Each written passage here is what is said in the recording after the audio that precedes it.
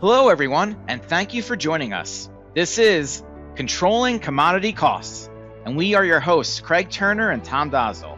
We are your authority to gain control of your commodity exposure, stay ahead of the competition, and maximize your profit margins.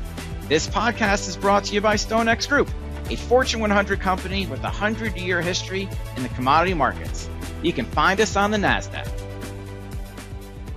All right, and welcome to episode number 7 of Controlling Commodity Costs, where we take an in-depth, closer look at some of the services offered by StoneX. And up to this point, we focused a lot on the custom hedge products that we have, the education, and some of the professionals we have there. We wanted to bring in on today's episode Brent Grecian. He's President and CEO of StoneX Commodity Solutions, which is another division within StoneX, and they focus on the physical commodity side of the business. So talking in terms of physical procurement, and listeners out there in the audience, thought it'd be great for you to understand this really valuable service that we have within StoneX in addition to our hedging services. With that, wanted to just bring in Brent. Brent, thanks for joining us today. Thanks for having me. Tell us a little bit about your background. What were you doing before you got with StoneX, and how'd you get into this? Yeah, so I spent the first part of my career in banks, about 12 and a half years with Wells Fargo, in commercial and corporate banking, and then on their commodity derivatives desk. And then at Scotiabank for a couple of years in kind of similar capacity on their commodity desk. And really, the basis to kind of what we do today, a lot of that came from sort of that background, both in the way we look at deploying working capital in some of our structures and the way we think about managing risk and supply chains and working with clients to craft solutions for them.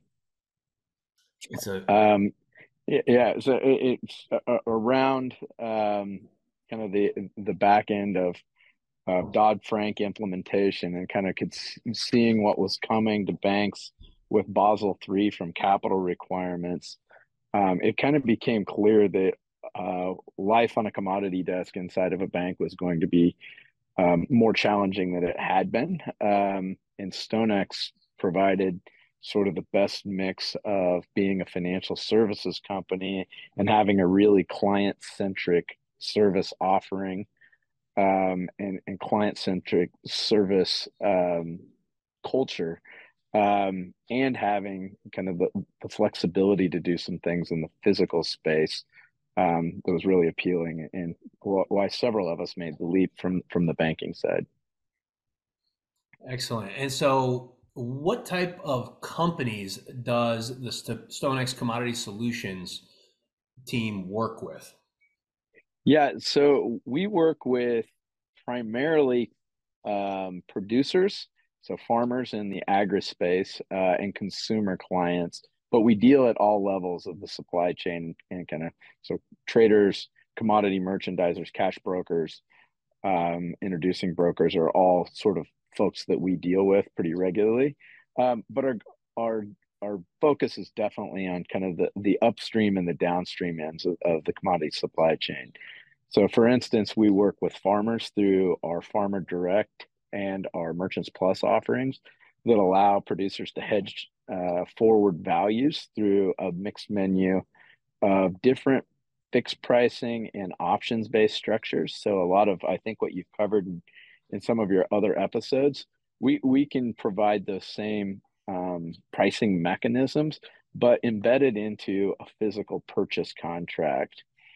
And what that allows the producer to do is get similar exposure to the markets or hedge exposure to the markets. But a couple of kind of key benefits, the way kind of we see it. One is because these are cash contracts that require future delivery, not a derivative instrument per se. It allows us to offer them without posting margin and making margin calls. Um, eh, the other sort of benefit, or similar to using a derivative trade, is we also give flexibility on delivery.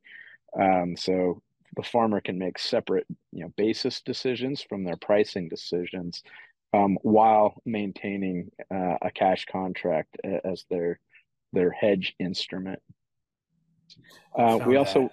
Oh, I'm sorry, Brent. I was just going to chime in and second that and sure, say from working with producers over here, the value in that is has really been great, and I think they're getting a lot out of it as more and more of them are made aware of this service offering, because it really does open them up to kind of shop their basis around, be able to have the certainty of setting their their futures price without having to margin it and be able to shop their basis around.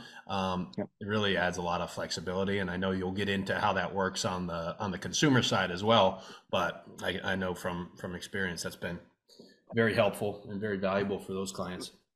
that's great to hear.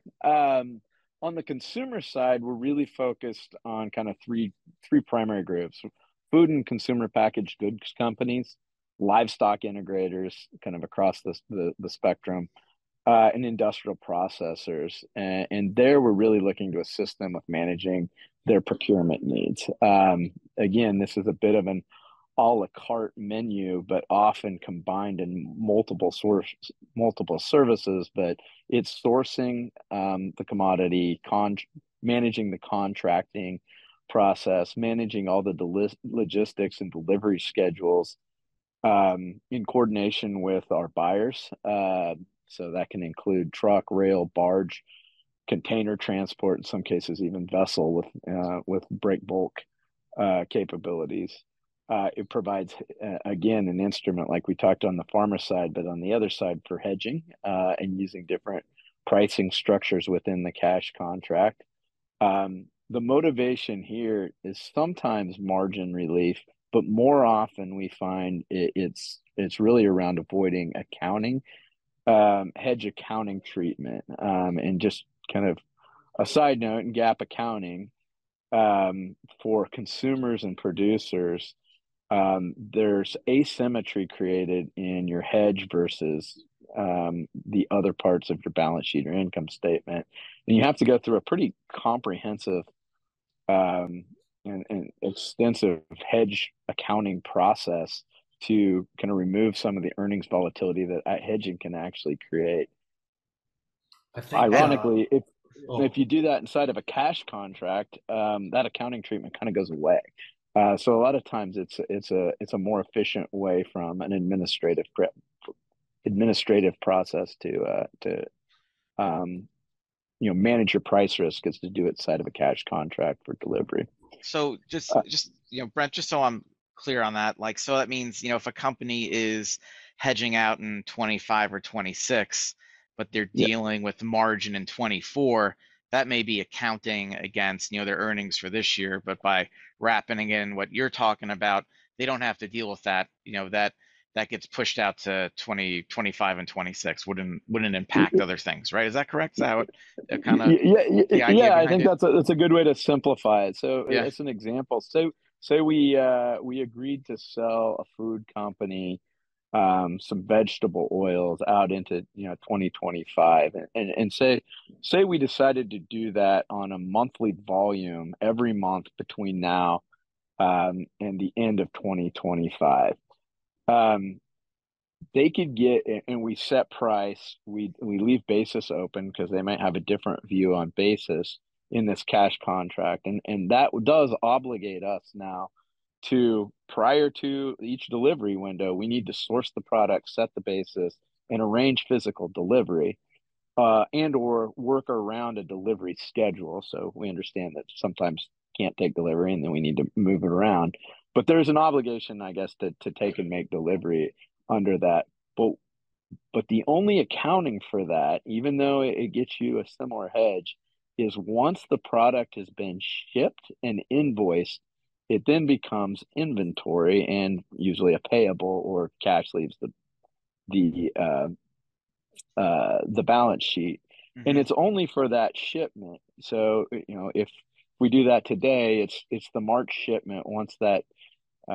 Once we start to perform on that contract and invoice, then there's an accounting event by the client.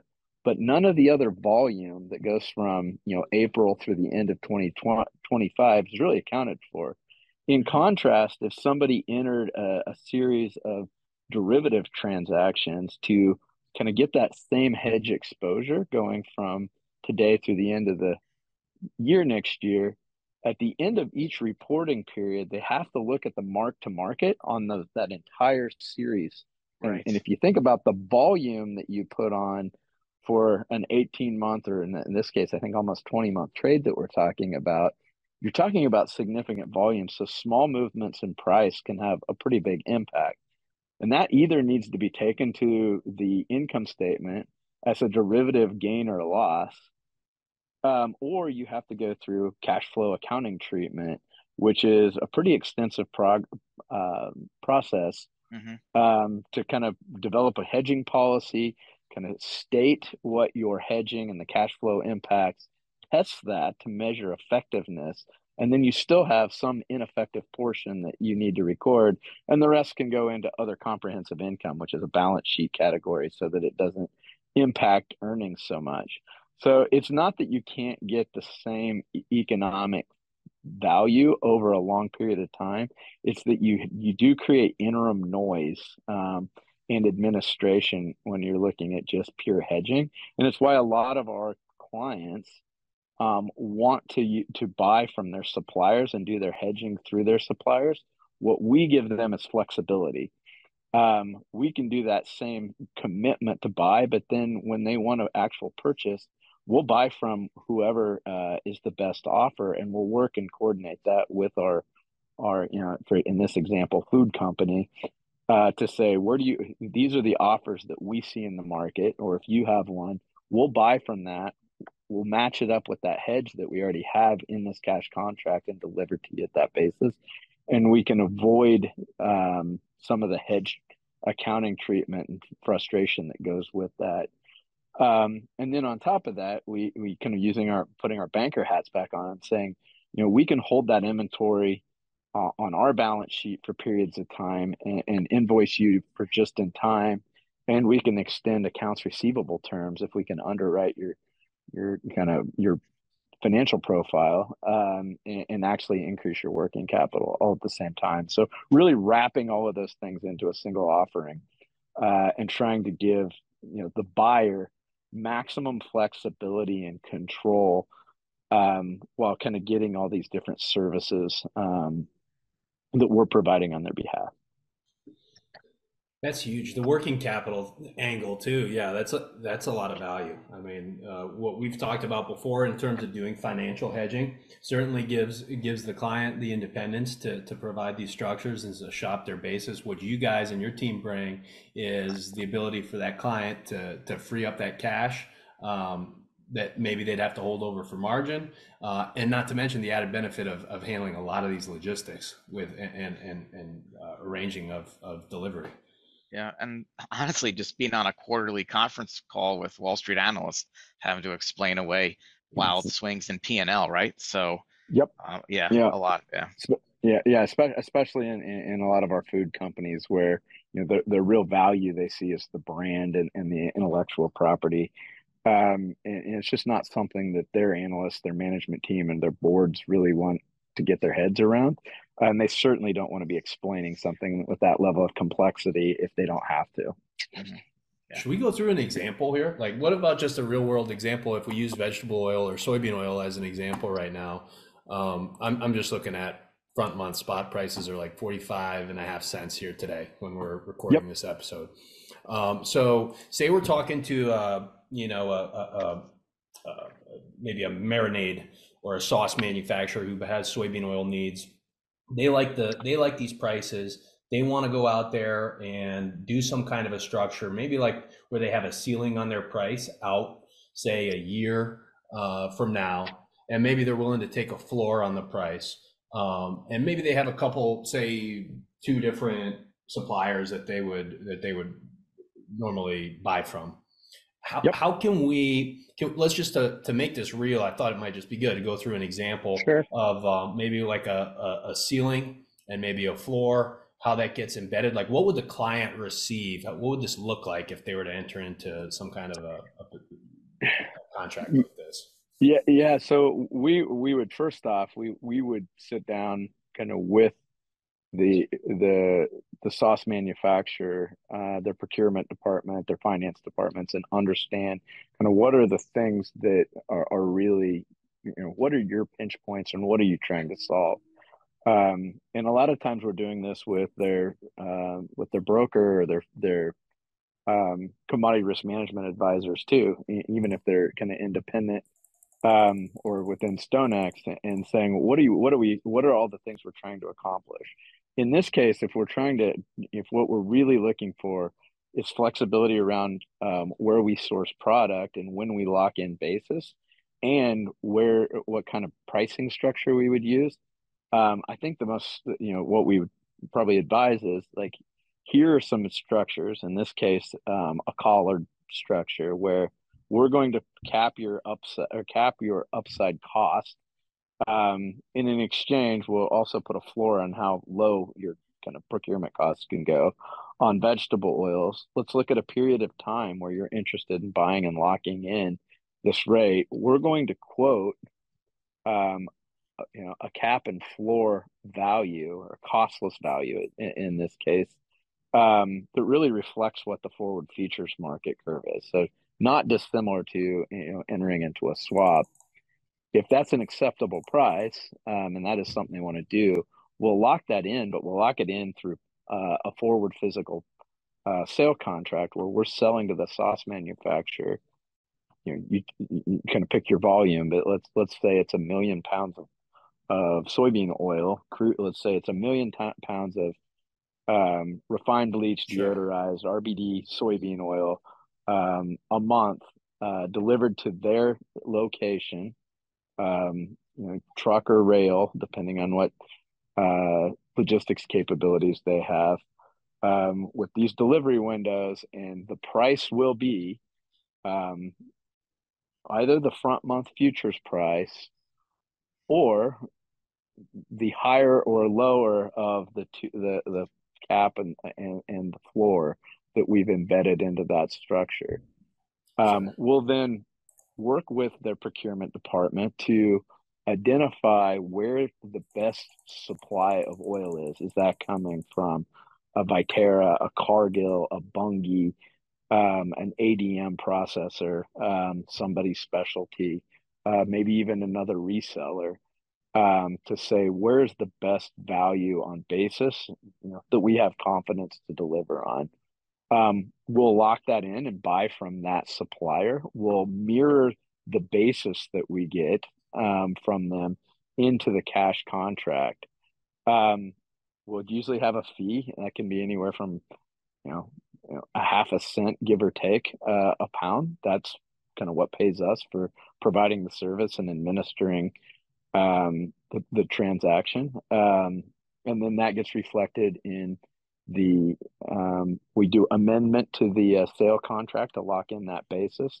And then from there, it's really performance under that cash contract. It's coordination with the plant manager to make sure that they're able to accept the shipment of soybean oil when it needs to ship, and or that we're making alternative plans to keep them full and running, but not too full, so that they have somewhere to go with it.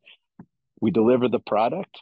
We invoice them based on the hedge structure and the basis that are in the transaction, and they pay for the oil. And the oil payment then is within that hedge window that we've established in the trade. Is that clear? Yeah, I think it does. And bean oil, I think vegetable oils are a good example right now. It's interesting just because we're cheap. We're entering this new era where renewable diesel demand is gonna put more demand on that. So it's one where we're talking about controlling commodity costs. We can put a ceiling on that for say 12 months out at 60 cents. And if a customer is going to be happy with a floor at 30 cents, that's something that we can structure into a contract. They don't need to go to the bank to margin positions. It's something that can be embedded, and then it's something that the customer still has full flexibility over to shop basis. I mean, it sounds like a really valuable service offering that your group provides. Absolutely, and I can say with confidence that we do this in the vegetable oil complex on a daily basis, and can't speak highly enough about our team and their ability to execute on that. That's fantastic, Brent. Besides the vegetable oil, what other markets are you guys dealing in? Yeah, so it's most of the agri complex. So all of the grains and oil seeds for the most part. So wheat, corn, soybeans, canola meal oils, feed products. So soybean and other meals, dry distillers grain, corn gluten feed, soy hulls and pellets, those types of products. Coffee, cocoa, and cocoa products such as butter and liquor. Um, and then we've got the other fats and greases. So everything from like animal fats like tallow and choice white grease to used cooking oil, back end corn oil from ethanol distilling and those sorts of things.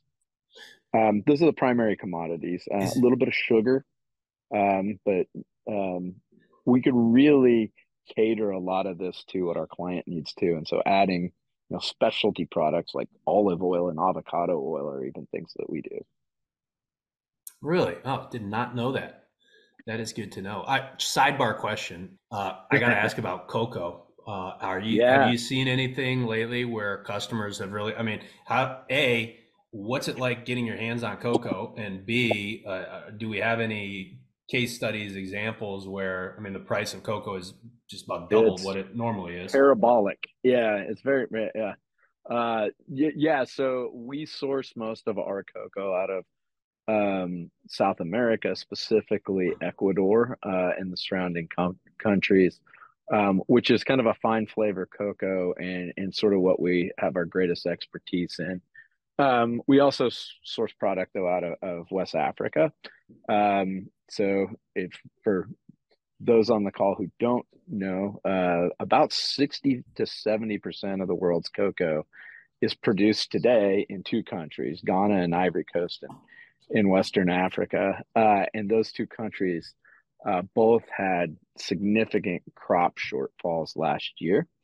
Um, partially weather related, partially disease related, partially a bit of the infrastructure, or the structure of their market. Both countries have big, uh, semi-government involvement, kind of GSE type involvement, and probably haven't incentivized the best stewardship of their crops over the last handful of years. So when you get a combination of weather events, disease, and probably some suboptimal management, we had a big setback in supply. And it turns out that demand is pretty inelastic in that product because we still like chocolate, even if the cocoa price goes up. Right. And what we've seen is price really go through the ceiling, and it's been challenging, to be honest. In managing our different supply chains, it's putting a lot of stress on kind of the local level suppliers that we use in Ecuador, just because prices are so high. It's using up a lot of working capital, and even in Ecuador, they didn't have a great crop last year. So there are definitely some challenges in that space right now. All the more reason for a good price risk management strategy and structure. If you are a confectionery company, you are absolutely looking at your costs more than doubling from a year ago, because in addition to price being up so much, basis is quite strong, or differentials as they refer to them in the soft space. I mean, Craig and I are going to be at a meeting with a lot of confectionery companies in May in Indianapolis. So we're going to hope that we get some ears tuning in to this episode as well. I've heard, I don't know what you've been hearing, Brent, but estimates on that cocoa right now, where it could go, I think are still quite extremely volatile, even projecting out forward. So Yeah, maybe we're yet there's yeah, we're yet to see real demand destruction show up in any of the numbers. And so as long as we need a big crop, so the kind of mid crop for Africa really starts in April and kind of goes through October.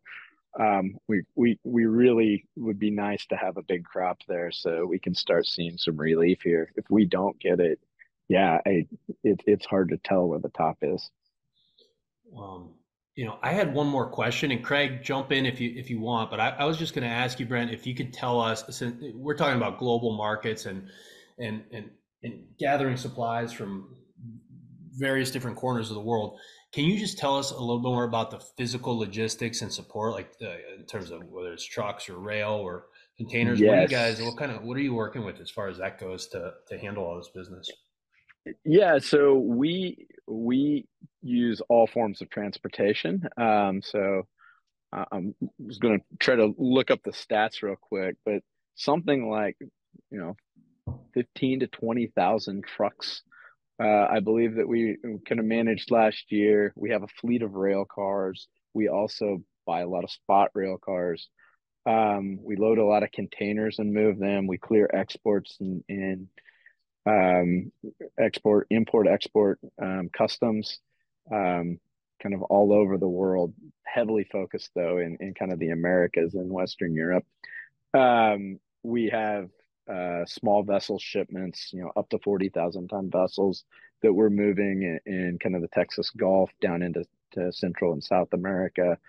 So we really do have kind of the full gamut of logistics capabilities. A lot of our value proposition, especially when we're working with food and consumer packaged goods companies, is trying to find new markets or new supply chains, and a lot of that really is around setting up transloads where we're finding places to go from rail to truck or vice versa, so that we can more efficiently help our clients. We also are going to be adding a rail logistics resource in the coming months to help manage our existing rail fleet more efficiently, but also to work directly with our clients to help them. So excited about that as kind of a further expansion of our Yeah. capabilities. Yeah. Finally, will mention we also are developing and kind of in-house container freight forwarding and shipping, where we can at origin originate containers, help load, clear customs, and ship. Most of that product comes to the U.S., but have built a really neat technology around that where we can show real-time views of where the containers are, kind of what boats they're on, where they're at port, and what your estimated delivery time is. A little like FedEx or UPS does today, Nice. or Amazon for container shipments. And we think longer term that's going to have applicability even beyond the commodity space. That's awesome.